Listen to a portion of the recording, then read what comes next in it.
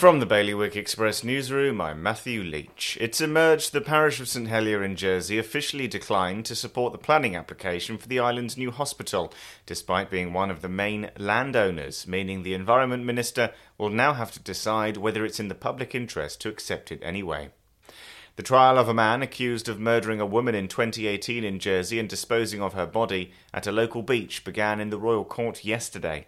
Meanwhile, the shadow board of governors of the Guernsey Institute looks likely to be scrapped, and an environmental impact assessment has found that a new luxury country club and golf venue at Le Grand Mare would have no significant adverse or beneficial environmental effects. For more on this and all of today's stories, you can visit bailiwickexpress.com. Your weather today is going to be a mostly cloudy day with the odd shower. Wind will be a northeast moderate force 4, and there'll be a top temperature of 10 degrees.